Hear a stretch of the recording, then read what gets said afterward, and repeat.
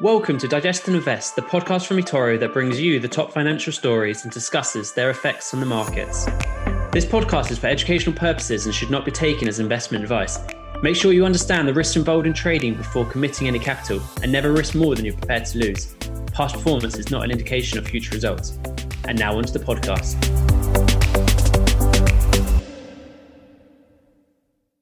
Hi everyone, I'm Dylan Holman and joining me is seasoned trader Henry Ward, who has over 10 years in the markets. Hi everyone, how are you? The podcast has a simple format which will see us talking about the top 3 financial stories in the news. This week we're looking at DocuSign, Facebook and Boeing.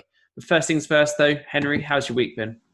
Well, the week has been pretty good. If you have a listen to last week's podcast, we talked about potential US dollar getting stronger. Now, US dollar hasn't changed at all, but what has happened is GBP has got much weaker over the last week or 10 days, which means it's been very, very good for anyone who has been a foreign exchange trader. We talked about also Bitcoin potentially being a little bit flat. It has now dropped to about 8,600. So any of these short traders have enjoyed that little bit of a move. And as we know, stocks have been continuously going up over the last week or so. So it's been quite positive across the market altogether, Dylan. Sounds encouraging. Okay, well, let's move on to topic 1 then, which is DocuSign. So DocuSign allows organizations to manage electronic agreements. I think they pretty much become the standard way of getting contracts signed these days. And they claim to now have over 500,000 customers and hundreds of millions of users in more than 180 countries. So they truly are a global company. To be fair, Dylan, their growth over the last couple of years has just been phenomenal. And they've just gone on further from strength to strength, to be honest. Well, that's it. Their share price over the last 6 months has grown over 100%. And their revenues in Q1 was up 37% year on year. So how have they been able to achieve such growth? You say 100%, and that doesn't give anywhere near the full story. Look, DocuSign was actually only floated in April 2018, and it was sold at $31. It's now at this particular moment $171, which is a 466% rise in 2 short years. Wow. Which is huge. Now this podcast is now nearly turning into a tech podcast because we seem to be talking about these tech companies over and over again, the likes of the Zooms, the likes of the DocuSigns. But the thing is they have gone on from strength to strength. Why? Because they are making people's lives easier. You're able to get them at a touch of a mouse. We used to have to print it off, you have to sign it, and then you'd have to scan it. Whereas they say 46% of people who use DocuSign have actually signed it within 15 minutes, which would probably take you 15 minutes to print it off, look through it, read it, sign it, and then scan it back to the person. It used to be such a pain in the bum doing that process. Oh my God, I spent hours doing it. Now, as you say, 1 click, boom, done. Absolutely. The hardest part now is actually reading through everything or remembering your password. That's the hardest thing about it at the moment. But the rise of these companies have been phenomenal, and the pandemic has just brought the likes of these just to the forefront. It's absolutely gone from strength to strength, and I can see it continue going because people are going to continue work from home and they will continue using the likes of these services. Why? Because it's actually easier than doing it the other way. With people working from home now, DocuSign, in the same way as Zoom, it's just becoming the absolute go-to online platform to use for contracts now. You know, no one really has a printer in their office at home anymore. Scanners, probably not. And so just being able to do it, as I say, clicking a button just makes everything so much smoother and quicker. I agree with you. I was flying back to Ireland and Ryanair insist on you printing out your boarding pass at a certain point. It took me 2 hours to find somewhere I could actually print it off.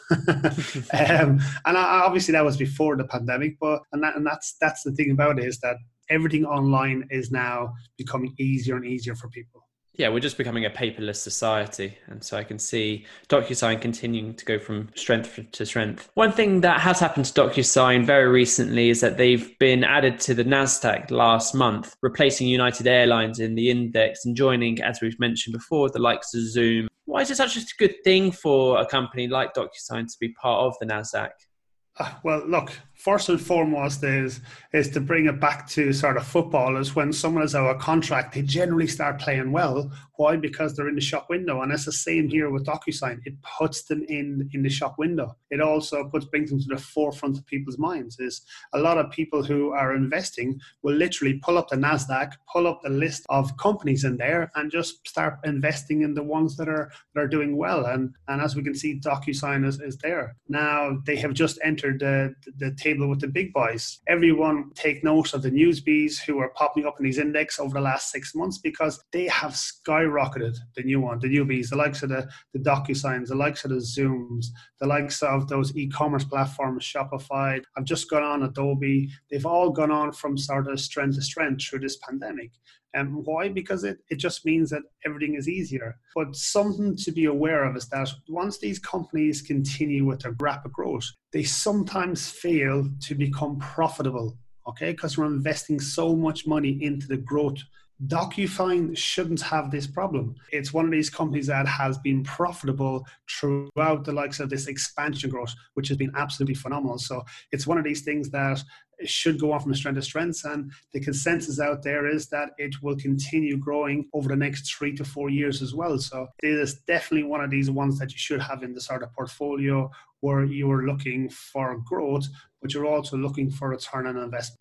Great. Well, let's move on to topic 2 then, which is Facebook. Now, Facebook have been hitting the headlines this week with major companies such as Microsoft, Starbucks, Levi's, Coca-Cola, and I could go on, basically boycotting advertising on the social media platform, along with Facebook-owned Instagram. This is a bit of a big deal. There's been an argument between Twitter's Jack Dorsey and Facebook's Mark Zuckerberg over comments on Twitter that Donald Trump made. Now, I understand that this is a little bit wow, that Donald Trump has made comments that it started an argument between two people, but these are two of the biggest social platforms out there. And Twitter actually took down Donald Trump's tweet because it was inciting violence. Now, Mark Zuckerberg jumped on that and said, well, look, why are you doing that? It's freedom of speech.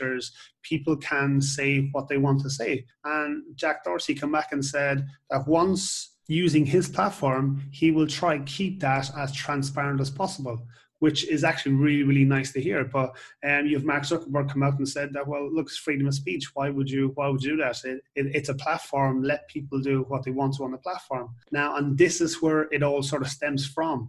People now have jumped on this because it's not only the likes of Donald Trump, it's going on from Black Lives Matters to fake news to stuff like that. So it's now sort of a snowball has after happened, and it's now starting to catch some traction. Yeah, as you say, this is all due to concerns around the divisive content that's been spreading on these platforms. We've obviously got the next US presidency elections coming up later this year. And so there's a particular thought process behind some of these big companies that they don't want to be associated with platforms that could be inciting violence or other bad behavior. And so they've effectively just boycotted Facebook. Well, what have Facebook tried to do off the back of this then to try and rectify the problem? Because over the last week, they've seen their share price fall more than 10%. See, you talk about fake news. You had the presidentship a couple of years ago when Hillary and Donald Trump was actually running. You had massive fake news, and the general consensus is that Facebook actually got Donald Trump in. Now, whether that's true or lies, we will never know as members of the public. But this is the extent of it, that once something is snowballed, something that happens online, it goes viral, and then all of a sudden, then people start to believe it, whether it's truth or lies. Why? Because it's now gone viral. People start to talk about it, and that's it. Now, the first thing that Facebook have actually done is they've now put little warnings on stuff that potentially is violence or inappropriate or wrong. There's a warranty gone onto it. So they're not doing massive amounts here. But other than that, I can't see them doing anything else. They're sort of seeing and waiting to see what's going to happen. Is this going to blow itself up? Is it going to run out of steam? So there's actually consensus there that they're just sitting on their hands at the moment and just waiting. We've seen more than 150 brands and agencies now joining this boycott. And so could this be the end of Facebook, or do you think it's just a kind of a bump in the road? First of all, this isn't the first boycott of social media companies that we've seen. In 2017, major brands announced that they were stopping advertisement on YouTube after ads were placed next to racist and homophobic videos. So this is not the first thing we've seen. So many companies have decided to boycott it, but for 1 month. Okay, so that's the general consensus across there. The likes of Coca-Cola, Starbucks, they've stopped for 1 month. But Unilever, which is one of the huge spends on the likes of these ads, they spend 25 million. They've stopped it now for the rest of the year. They've stopped it till January. So this has been a huge step. Okay. Oh, wow. So they're going beyond the kind of the standard and really putting their foot down on this. Absolutely. I mean, a 1 month boycott is more just to raise attention of the issue. Absolutely. Rather than an absolute game changer for Facebook. Absolutely, but the likes of Unilever have gone out and said they are going to stop advertising there till January, and they will be looking at other ways of actually spending rather than on the likes of Facebook. Now, the problem is Facebook advertisement works. Okay, and if you remember, Facebook collected more than 17 billion in advertising revenue in the first quarter alone. So it is huge business, and it brings massive brand awareness. It brings in money coffers into whatever company brings it in. Now, if we look a little bit deeper into this, it's the small to medium companies. They're the ones that spend an awful lot of money on the likes of Facebook ads. Why? Because they need the likes of Facebook to survive. So if we look into it a little bit more deeper, it's most of the revenue is from small to medium companies. It's not the bigger buys. Yes, that's the cream on the cake. That's the extra little bit to boost the revenue. But the main bulk of their ads is coming from the likes of the smaller companies. So do I see the smaller companies boycotting Facebook? No, I can't. Why? Because that's their bread and butter. That's where most of their revenue comes from. So they have to. So yeah, it's just too important to the smaller company sales process for them to boycott for too long, if at all. Absolutely, but it's you see people are after now being sitting in furlough for 3 months. You were a small business owner who's sitting at home who has done very little because your company needs footfall. Okay, now with ads on Facebook, with getting your marketing out there, telling people you're open, stuff like that, that is going to drive footfall back to your company. Now, can you afford now to boycott for another month? And the answer to that is no, they can't. So they have to get out there. So the revenue will be spent on it, but not as much. And that's the thing. And this will hit them, and it'll hit them quite hard. So do you think now's a good time to be investing in Facebook, having just seen a kind of a dip in share price? Or would you wait a month to see the true effect of this boycott? Well, see, I physically can't see this boycott going on any further than the likes of maybe a month down the line. Yes, you have Unilever who've taken it unprecedented and done it till January, but I can see this all sort of creeping back. So yes, I actually see a huge potential in Facebook there to invest. But the thing is, you have to try find the bottom of this. You could potentially jump in at the end of the month expecting this now to be the end of it. But the news could be that it then gets extended, which means that you're not at the bottom of that. So that's notoriously difficult to try and find out where the bottom of this drop in the stock price is. But do I expect it to actually rebound and go back to where it was and actually go on from strength to strength? I do. It's one of these conglomerates that it doesn't matter what sort of news comes out on it. And it just means that people are talking about Facebook, which means then it's more relevance in people's minds. So yes, I do think it's going to return. But the question is when is that bottom? And if you can get the very bottom there, you will make a nice chunk of change from your returns on that, whether you hold on to it short term or long term. Okay, let's talk about topic 3 then, which is Boeing, which is once more on a downward streak with its share price having fallen by 48% year to date.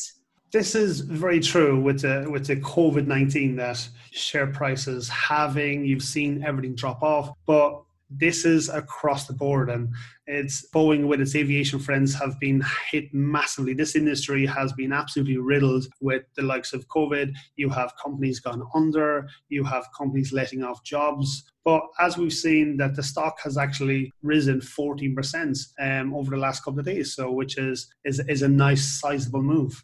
Well, we can come back to the spike in share price over the last week in a little bit. But first of all, they're not that bad a company, though, if you look at the financials. You know, they've just had a bit of a bad time with revenues having fallen about 19% from $94 billion 3 years ago to $76 billion this last fiscal year. They have, and they've been hit harder than most through the pandemic with this lockdown, which means that no one's flying. They've cancelled orders of their Boeing 737 MAX, which is worth billions of dollars to them. They've also let off 16,000 employees. So they've had a pretty bad 6 months, to be fair. There is some potential good news, though, on the horizon. Looking at their 12-month revenue forecast, they're expected to grow about 6%. And that's basically due to the resumption of certificate testing for their Trouble 737 MAX plane, which had a couple of crashes last year. This has caused, as you say, the share price to jump this last week. So are you positive for Boeing? The answer to that is yes. I'm positive on sort of all aviation across the board at the minute. Now, as you rightly pointed out, risen or projected 6% growth, and that comes out of a gloomy 6 months. Are a company which was started in 1916, so they are a company that has gone through bad times. Yes, they have gone through 1 year, and I expect them to come out the other end again. But it depends on where they trim fat, where they go from there. And if they can actually turn this projected growth of 6%, if they can actually deliver on that, then you will have a load of upside on this, because what they will do is they will potentially go on from strength to strength. Now, we have seen the biggest day and holiday booking ever in the UK. So on Saturday, the 27th of June, it was the government have announced that there was a traffic light system so people can actually travel. So if it's a green, you can actually go there and come back and you've no quarantine. Amber, you can go there, potentially quarantine. And then the red is if you go there, you're in quarantine for 14 days. So what has happened now is that on last Saturday, it hasn't been announced yet, but you have consumers looking for deals, getting flights on the cheap, and which means it's the biggest sales day in online holiday bookings ever in the UK. Now, this is all good news for the likes of Boeing, which means then they can actually start booking flights. It also means that the companies can potentially fill the orders that they actually have there. So this could be a really, really good time to actually invest in some of the aviation, but it will be a very slow process because you have the social distance on the planes. Are they going to have the middle row free, which means that the planes are only going to be 2/3 full rather than full. So, but this is good news for Boeing because it gets cash flowing through their business. It gets the coffers green again. You know what I mean? As they're now getting cash into the company, it can then potentially start to turn and actually hopefully then go on from there and into a bit of green for the end of the year. It sounds like you're very positive for the airline industry, unlike Warren Buffett that we discussed previously on a podcast that he's already sold all of his airline stocks. One problem that the likes of Boeing may have is that obviously airlines themselves have been hemorrhaging money for the last couple of months. Just recently it's come out in the news that Norwegian Air has just cancelled an order for 97 Boeing planes, which again is going to have a huge hit on the company. When you look at it, you see it straight away and you see the headline of 97 Boeing planes being cancelled, which you expect a huge hit. But in reality, that shouldn't really matter to them because they actually have a backlog of 4,744 planes. Yes, this order is the lowest they've had since 2013. But they are so far behind in that backlog, it really doesn't make any difference because it's just on an order. It's just can't get their planes out quick enough. Now, also something that's potentially going to hit their profit margin is that they let off 16,000 jobs. Now, a lot of those are in their factory where they're producing these Boeings, the engines and all the aviation parts. But the problem is that, yes, they have nearly 5,000 orders, but they still can't fill the orders, even when they had 16,000 more employees, which means then that the orders are going to be filled slower, which there in turn means that the revenue is going to be a little bit lower because of it. So it's a sort of a pay Peter to pay Paul. You're moving money around to try and stimulate the market, but it's not actually moving. So that's one of the things that's happening here. So yes, it is a really bad stat. It's more of a headline grabber than really going to affect them because they have 5,000 of a backlog anyway. So yes, in short term it may, but long term it shouldn't. And so would you be looking to invest in Boeing at the moment, or are you going to see how the next couple of weeks go? But see, the thing about it is that you have to go into the fundamentals. You have to go into a little more depth in the likes of this. From looking at the research and podcast, it's actually quite promising.